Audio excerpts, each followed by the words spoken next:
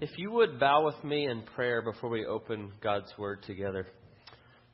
Lord, we thank you for this day. We thank you for the time. We thank you that you've provided this place that we can gather together freely as your people to proclaim your name. We ask this morning that you would move freely in this place. We ask that the Holy Spirit would be leading and guiding and teaching us this morning. We confess we cannot do this without you. And so we ask that you would show us clearly what you want us to see. We thank you for your life-creating, life-recreating word that you teach us, that your word is active and sharper than a two-edged sword, that as we read things that were written thousands of years ago, that they are active and living today, that you can show us, that you can teach us, that you can change us right now in this time. We pray that you would do just that we would leave here having seen so clearly who you are and what you're doing and how we fit into that and what that means for us, and that we would leave here just having seen a greater picture of your beauty and your majesty in all things. I pray for each person that you've brought here this morning. We know that you know every single one in their hearts and exactly what's going on in their lives, and so I pray that you would take your living and active word and apply it to them this morning, and that it would be for your honor and for your glory. We thank you. We pray all these things in Jesus' precious name. Amen. I read an article this week in a publication that I had not come across before, but it was the first time I'd read it. It's called The Scientific American. Not a Christian quarterly or anything like that. It was just an article that I happened to come across. And what the article was saying that I was reading, that I was looking at, was talking about our brain chemistry and what we know about it now. And as we've started to map the brain and the way we work and we think and how we move and all these sorts of things. And what it was saying in this particular article was talking about the just how deeply in us is this need for deeper connections with others and to be part of something bigger than ourselves. And so this was in no way a religious article or a Christian article or anything like that. Just looking at our brain chemistry and the way it works. And what they were saying is that we so desperately need these connections that when we are deprived of those connections, that it not only has social and emotional effects to us, that it actually has physical effects to us, that we so desperately need this. And I was kind of struck by that article, but just thinking about that and kind of reading through that, just happened to be reading that this week and seeing that picture of the way we need one another and we need to be connected to something bigger than ourselves. And as I started to think about that, something you see all around us in all different ways all the time. We look for different connections in all sorts of things. We connect over our hobbies or the things that we enjoy. We have all sorts of clubs and different things that we can be a part of to find bigger connections with other people, and we see that all the time. Or maybe it's our favorite sports teams. We like to rally around the teams that we like. You know, maybe here, kind of just on the edge of Atlanta, it could be the Falcons. Hopefully not the Braves. That'd be really discouraging and kind of disappointing right now. But those kind of things that we rally around together, that we kind of want to have connection in these different ways, and we seek to forge those in all different ways. And it's something ingrained in us that we desperately need and we desperately want. And when we don't have them, it causes all kinds of issues. And so not only do we need that connection, but we need a connection to something larger than ourselves. And as I was reflecting on all those things, it reminded me of a chapel speaker that came when I was in seminary. There's a man named Ralph Winter that came to speak at chapel when I was in seminary. I didn't know who he was. I'd never heard of him. But all my professors were like giddy over him coming. They were like, do you know who's speaking today? And they were telling you in class, and make sure you go, and Ralph Winter's coming. Well, Ralph Winter is a gentleman that's now passed away, but at the time he was in his late 80s, and he'd helped to develop a walk through the Bible curriculum, how to teach big picture of the Bible. And I still remember vividly being in chapel when Dr. Winter came, and he came in, and I think at the time he was like 86 or 87 years old, and I repent, and I had to confess to God and repent as I sat there and watched. As he came up to the stage, I honestly thought, oh no, this poor guy's kind of lost it. Like he's not all together. He seemed like he didn't know where he was and what was going on. And he was mumbling, and he was talking to his wife who was sitting in the front row. And I remember thinking like, oh no, he's not really sure where he is. This is going to be bad. And so he said a couple things to her, and then he got all his notes set. And then he picked up his Bible and he said, we should print this as a book. And you're like, oh no, this poor guy.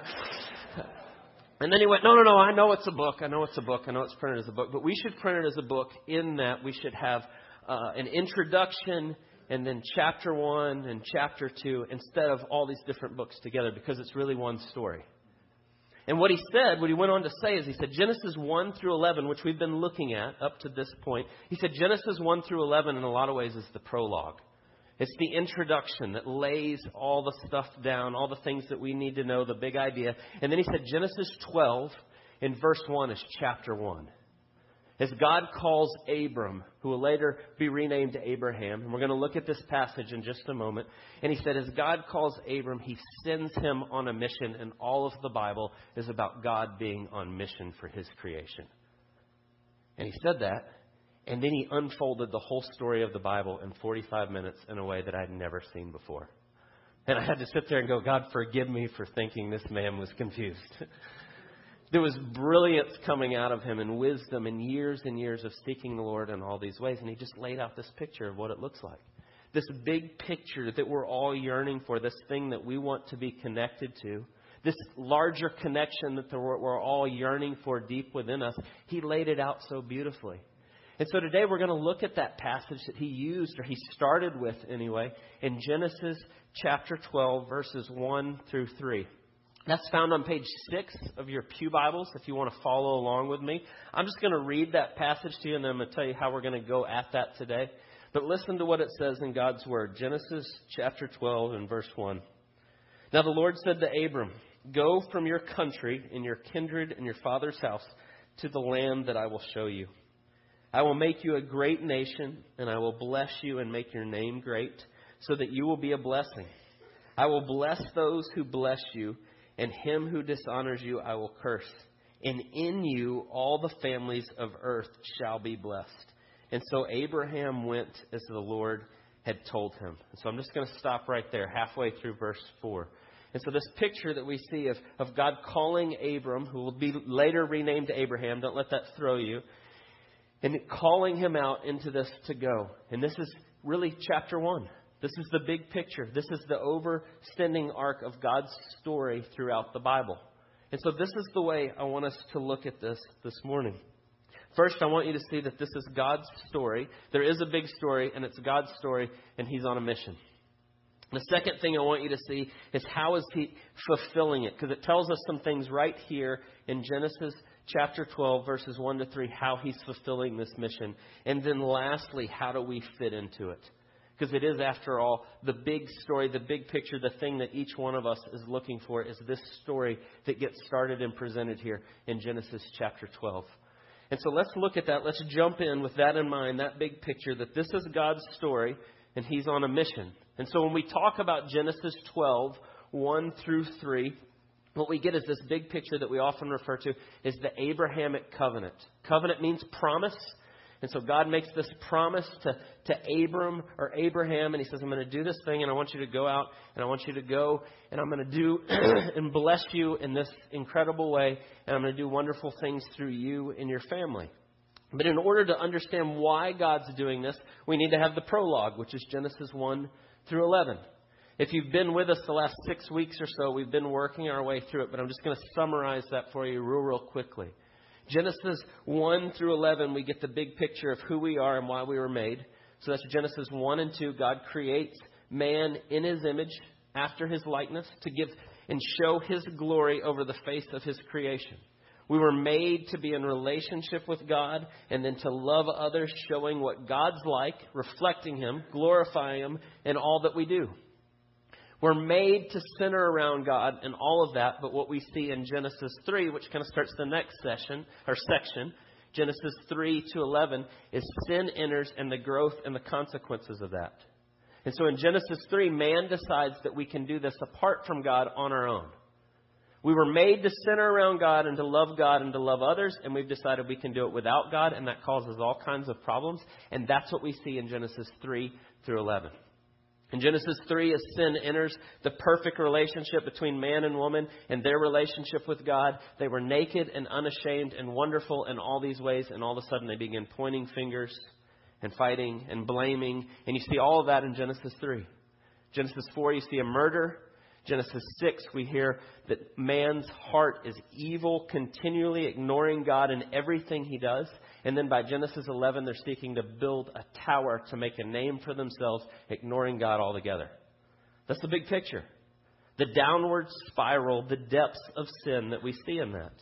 And then we get to Genesis 12, and all of a sudden we see this picture of God's mission. Abram, go and move to where I tell you. I'm going to do this incredible thing. I'm going to bless the world through you. Well, what God's doing in Genesis 12 is picking up what he promised in Genesis 3 when Adam and Eve first sinned. When they first decided to ignore God, God told them the consequences. He says, death will now enter because of your sin. You're going to have all these different issues, relationships, your work, everything's going to be harder because of your sin. But right in the middle of that, he says to Eve, I am going to send one through your seed that will do away with sin and evil. He makes that promise to her. And so when we get to Genesis 12, God is picking up that promise and propelling it forward. And this is going to become the arc, the overarching theme of all of Scripture right here, what he says in Genesis 12 to Abraham. And so that's what I want us to look at, this big picture. And so as we do, there's an important thing for us to notice and just talk about as we think about that big picture. That when we say this is the story of God and what he's doing and what it looks like, and he's on a mission, we need to see from the very beginning that this idea of mission and what God's doing comes from God himself. God is the one that starts this. It's his idea. He creates everything and we rebel. And so he says, I am the God of mission. I am the sending God. I'm going to go on mission for my creation to bring it back. It starts with him. There's a guy named Karl Hartenstein. Lived in the early 1900s in Germany. And he coined this phrase, the Missio Dei. Missio Dei means the sending God. God of mission. That he's on mission for his creation. And what he was saying is that this idea of mission and being sent and going doesn't start with man, but it starts with God. It's who God is. That God is the God of mission. And that he is on mission to redeem his creation. And that's the story of what he's doing. And that's the story that we yearn for and we long for and we want to be connected with. That's what Scripture tells us. And so this is so foundational to who we are as we become Christians. If we come into a saving relationship with Jesus, and now the Holy Spirit, the very God of the universe, indwells us, the sending God now lives in us, and that's part of who we are. That's why if you go on our website, or you read our church doctrine statement, or you read any of the stuff that we put together, we always say we seek to be a missional church. That means we are sent. We are on mission to see God's creation redeemed through Jesus Christ and what he's done. That's because that's who God is, and he now indwells and lives in us, so that's who we now are. We are part of that. That's why we say we're a missional church. That's not some cool language we came up with. That's something that emanates and begins with God himself. And so big picture. There's this story that we see all the way throughout Scripture of God seeking to redeem his creation. It's his mission, and that's the first part. The second part I want you to consider is what does it tell us here, how he's fulfilling his mission, just in these few verses here at the beginning of Genesis chapter 12 and what he says to Abraham. And so think through just what it looks like. Remember, Genesis 3, we covered this weeks ago, but in Genesis 3, as God promises to Eve, through your seed, I am going to bring one that's going to crush the serpent, that's going to do away with sin and death. He says, through your seed. And then here we read in Genesis 12 as God speaks to Abram and he says, go from your place and go to the land I'm going to show you, and I'm going to bless the world through you. Same promise.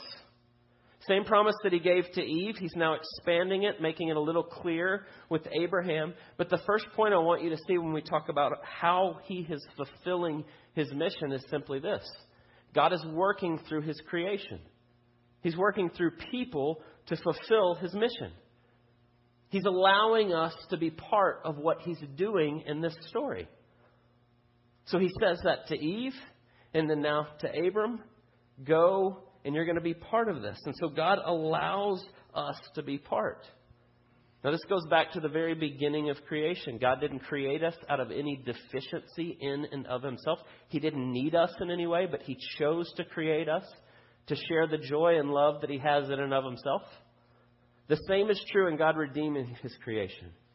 He doesn't need to use us, but he chooses to use us. He allows us to be part of this. And I want you to think about big picture, how that's even bringing redemption in our lives. We are made in God's image to glorify, to show what he's like. By God allowing us to be part of his mission of redeeming creation, we're glorifying or showing what he's like. Do you see that? It restores us to be outside of ourselves and not just about us, but about going forth and making much of God. And so it's bringing us back to the way we were created to be made. And so when we see the very first thing I want you to see is that God chooses to use people as part of his mission and what he's doing in his story. Second thing here I want you to see is how he begins to do that. So look at what it says to Abraham, or Abram as he's called here. Go from your country and your kindred and your father's house to the land I will show you. I will make you a great nation. I will bless you. I will make your name great so that you will be a blessing. I just want to stop right there for a second. He says, I want you to move. I want you to trust me. I want you to leave all that you know and go to this place that I'm going to show you, which is a pretty big ask right there from the beginning. And Abraham chooses to follow God and do so. And he packs up everything and he moves. And God says, I'm going to bless you greatly in all these ways so that you will be a blessing. And so the first thing we say is God uses people. But then the second thing, the way he uses us is he blesses us to be a blessing to others. And you see this all the way throughout Scripture. We see this idea repeated over and over. We are blessed to be a blessing. And so God calls him out and tells him to go. And he's going to use him in this way. He's going to use his descendants. He's going to use the land that they take. They're going to grow into a great nation. He says, I'm going to use all these things to bless the world. I'm going to bless you so that you will be a blessing. I want you to think about your own story if you've come to faith in Christ.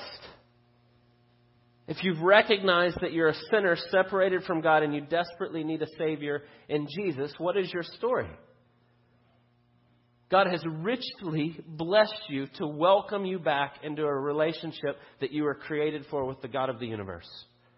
And he's now bestowed upon you his very Holy Spirit living inside of you, guiding, teaching, walking with you, so that you will love other people to show them what God's like. He has blessed you to be a blessing to others.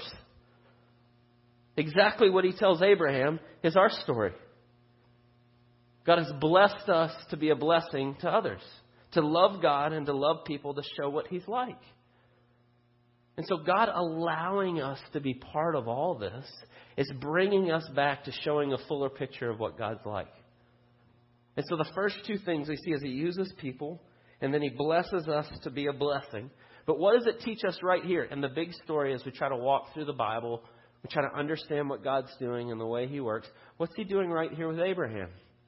We often talk about the Abrahamic Covenant as 4 parts. People, land, nation, blessing. That's what he's going to do. That's what he tells Abraham, I'm going to do. I'm going to send you to this land that I'm going to give you. And you're going to have a large number of descendants. And those descendants are going to grow into a nation. And I'm going to bless the world through all these steps. And he said, ultimately, I'm going to bless in you all the families of the earth shall be blessed. That's the last part of it. People, land, nation, blessed. What's he doing? Well, that in a lot of ways is what you learn when you're a kid, kind of your statement at the beginning. You write a sentence that tells big picture and then you flesh it out in your paragraph. Remember learning that? Right? That's kind of what God's doing with the Bible here. I'm going to send you Abraham, people, land, nation, and then blessing. That's pretty much what's going to follow. That's the outline of the whole Bible. People, land, nation is the Old Testament. If you don't know what I'm talking about, Abraham has Isaac, who has his son Jacob, who gets his name turned into Israel, who grows into a huge number of descendants, who then conquers the land, who then becomes a nation of Israel in the middle of the known world at the time so that people would see what God's like. Summary of the Old Testament. And they blow it. Oh yeah, they blow it a lot. It's kind of an important part too. But that's pretty much the big picture. And so what God does, if you follow that through, we get to the end of Genesis and it's 70 people. And there's a famine, and so they go down to Egypt. But in Egypt, they grow in the next few hundred years to millions. That's where Moses comes. And he leads them out, and he takes them to the promised land. Joshua takes over. They conquer the land. And so you've got the fulfillment of the people part. And you've got the fulfillment of the land part with Joshua. It actually says that at the end of Joshua. That God gave them all the land that he promised to give them to their fathers and their forefathers. He gave it to them completely. It says that in Joshua. So people, land, and then under Solomon, a few hundred years later, they will grow to a huge nation, people, land, nation. And in that, what God's doing is he's showing the world what he's like. All along that way, he says you're going to be a holy nation. You're going to learn to show what worship looks like. I'm going to give you my commandments. I'm going to give you a temple. I'm going to give you how to do sacrifices. I'm going to show you how to approach God. I'm going to show you how to live together. I'm going to show you how to show the world what God's like in the way that you do this. And this all comes from Abraham's seed. People, land, nation. I'm going to bless the world through you, Abraham. And he does. And that's what he's telling you right there. And that's what unfolds from then on. God's rescue mission. And the reason he's doing all that is to show how holy he is and how sinful we are and how we are in desperate need of him in every one of those steps. All along the way. And that's what he does. And that's the promise that he's giving to Abraham.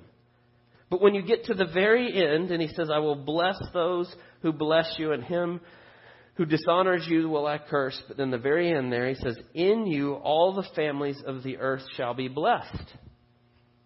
And sometimes we miss the fullness of this picture.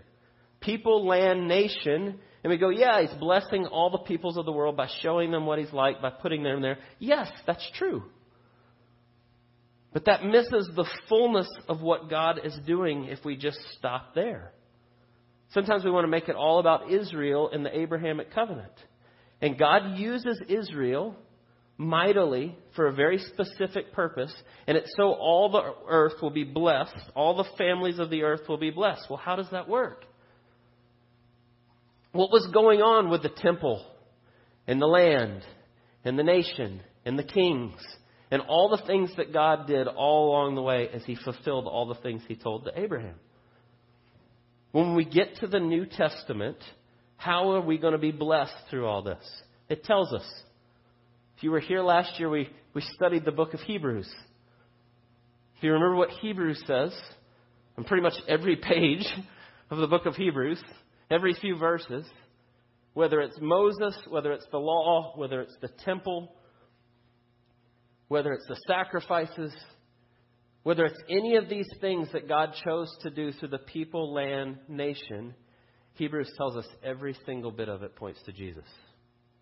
All of it. If you weren't aware of that, the whole Old Testament's actually about Jesus. Every bit of it. And so look at what it says. It was a quote, there was a verse written there in your bulletin this morning from Galatians chapter 3. We go, well, what's the blessing of how he's going to bring about all that and do that? And listen to what Paul says in Galatians 3. Now, the promises that were made to Abraham and to his offspring, it does not say, and to his offsprings, referring to many, but referring to one, his offspring, singular. And then he says, which is Christ. So he says, Abraham, I'm going to send you out, and you're going to take this land, and you're going to grow to huge numbers, and you're going to become this incredible nation, and all of that is going to be the channel in which my Savior comes, my Son is going to enter in. Jesus.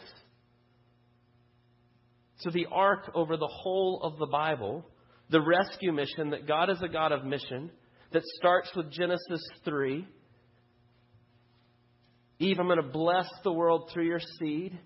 And then Abraham, it's going to be through your seed. And then later it's going to be David, it's through yours. And Judah, it's through your tribe. And all these things all the way down the line are bringing you to that it's only to Jesus. The only way that we come back into the story in which we were created in the fullness of what that looks like is through what Christ does and nothing else. And that's the whole story. It's the whole Bible. All along the way. How is God going to do that? How is He going to defeat sin and death?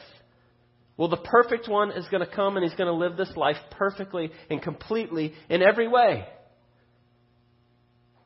And then He says, I'm going to take your sin and your mistakes on myself and I'm going to pay for it and do away with it. And then I'm going to restore you to the God of the universe through Christ's perfect righteousness and His life on our behalf. And He says, I'm going to bless the world through what Jesus does.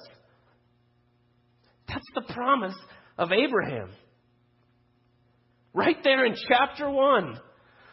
Right? We got the prologue and here's the problem. And then chapter 1, Abraham, I'm going to bless the world through your seed. And I'm talking about Jesus. That's why you get down to the New Testament and you open Matthew and he goes through the whole genealogy. And he takes you back to Abraham and then to Eve. And then he says, now this Jesus. This is the promise. This is what God was doing all along the way. And so when we look at how God is bringing about His mission, yes, He chooses to use people. Yes, He blesses us to be a blessing. And He does all these things to bring in the channel of salvation to Jesus, and He's the fullness of it. And so that brings me to the last part. Well, how do we fit into this? So at the very beginning, every single one of us is longing for deeper connection and to be something bigger than ourselves. That's because within you is a desire and a need and a want to be known and loved by the Creator God of the universe. Because that's what you were made for.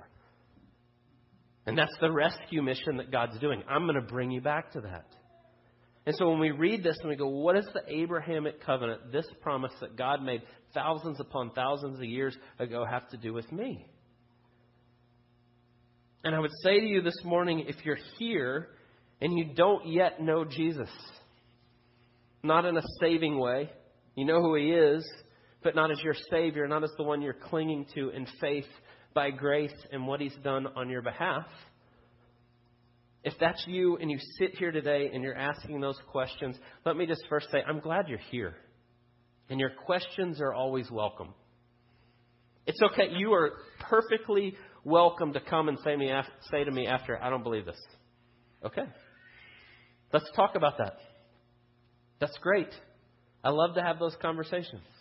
But if you're here, I want you to hear what this says to you. It says that the God of the universe is pursuing you. And He's gone to great lengths since the beginning of time to know you and to love you. He's been making these promises of what He's going to do and how He's going to do it. And has set His sights on, I want you to be part of that. And I'm welcoming you in. You're my child. I've created you in my image to know me above all else, and I want to know you. It's what the Abrahamic Covenant says to you if you don't know Jesus. It's what God's doing. But the second part I would say to you is if you do know Christ, you have come to a saving relationship. You are recognizing I'm a sinner and I'm far from God and I desperately need a Savior. And it's all what Jesus has done and nothing else. Then I want you to understand that God has blessed you to be a blessing. That He's given you the Holy Spirit in your life to now be sent and be part of God's mission. The Missio Dei, the sending God, the God of mission now lives and dwells inside of you, and you are blessed so that you can go be a blessing to others. You can proclaim His name and show what He's like by the way that you love and care for those around you. What Jesus says after the resurrection, the first time He appears to the disciples all together, they're in a room with the door locked, scared and hiding. He says, receive the Holy Spirit, and as the Father has sent me, so I'm sending you. Think about what He says. I, the sending God, the Missio Dei, the God of mission, is now going to come live inside of you, and I'm welcoming you into my story. And I'm going to use you to bless others, to show them what God's like. And we all get welcomed into God's story. You know, if you know about our church at all, you know that we're an Acts 29 church. If you didn't know that, it's just an organization we're part of. People ask me all the time, well, what does Acts 29 say? Well, actually, there is no Acts 29. 28 chapters in Acts. So what's Acts 29? It's us. So we're part of the story. It's still being written. God's still on mission. He's still bringing in a fullness. Until He brings in the fullness of all those that He will bring in, then He will return. We get to be part of it right now. We are Acts 29, literally. And God sees fit to use us as to be part of it. And this, I'll end here this morning. That goes back to the thing I said at the very beginning. We all desire for something bigger. We all desire for deeper connection and wanting to be connected in different ways and have a bigger story. Well, this is it. There is no bigger story. That we would get to be part of showing what God's like in His creation, and it's all by His grace and what He's done. And He sees fit to choose us just to allow to be part. That's where our greatest joy will be found. Abiding in Him and making much of Him. Let's pray. God, we thank You for the glorious picture of the Abrahamic Covenant. That thousands upon thousands of years ago, You chose this man and told him you're going to bless the world through his seed. And that we now are part of that. That You tell us in Your word that in Christ we are now sons of Abraham, heirs to the promise. And all we can say is thank You. I pray that we would see today as we leave and we go out of here that we are part of Your greater story, that You have welcomed us in, that we get to be part of this.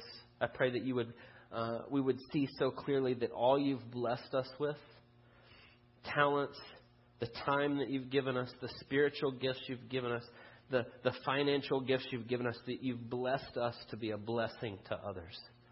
I pray that we'd see that afresh today, that we would go out and make much of You, resting in what Christ has done for us in all things. We pray all of it in Jesus' precious name. Amen.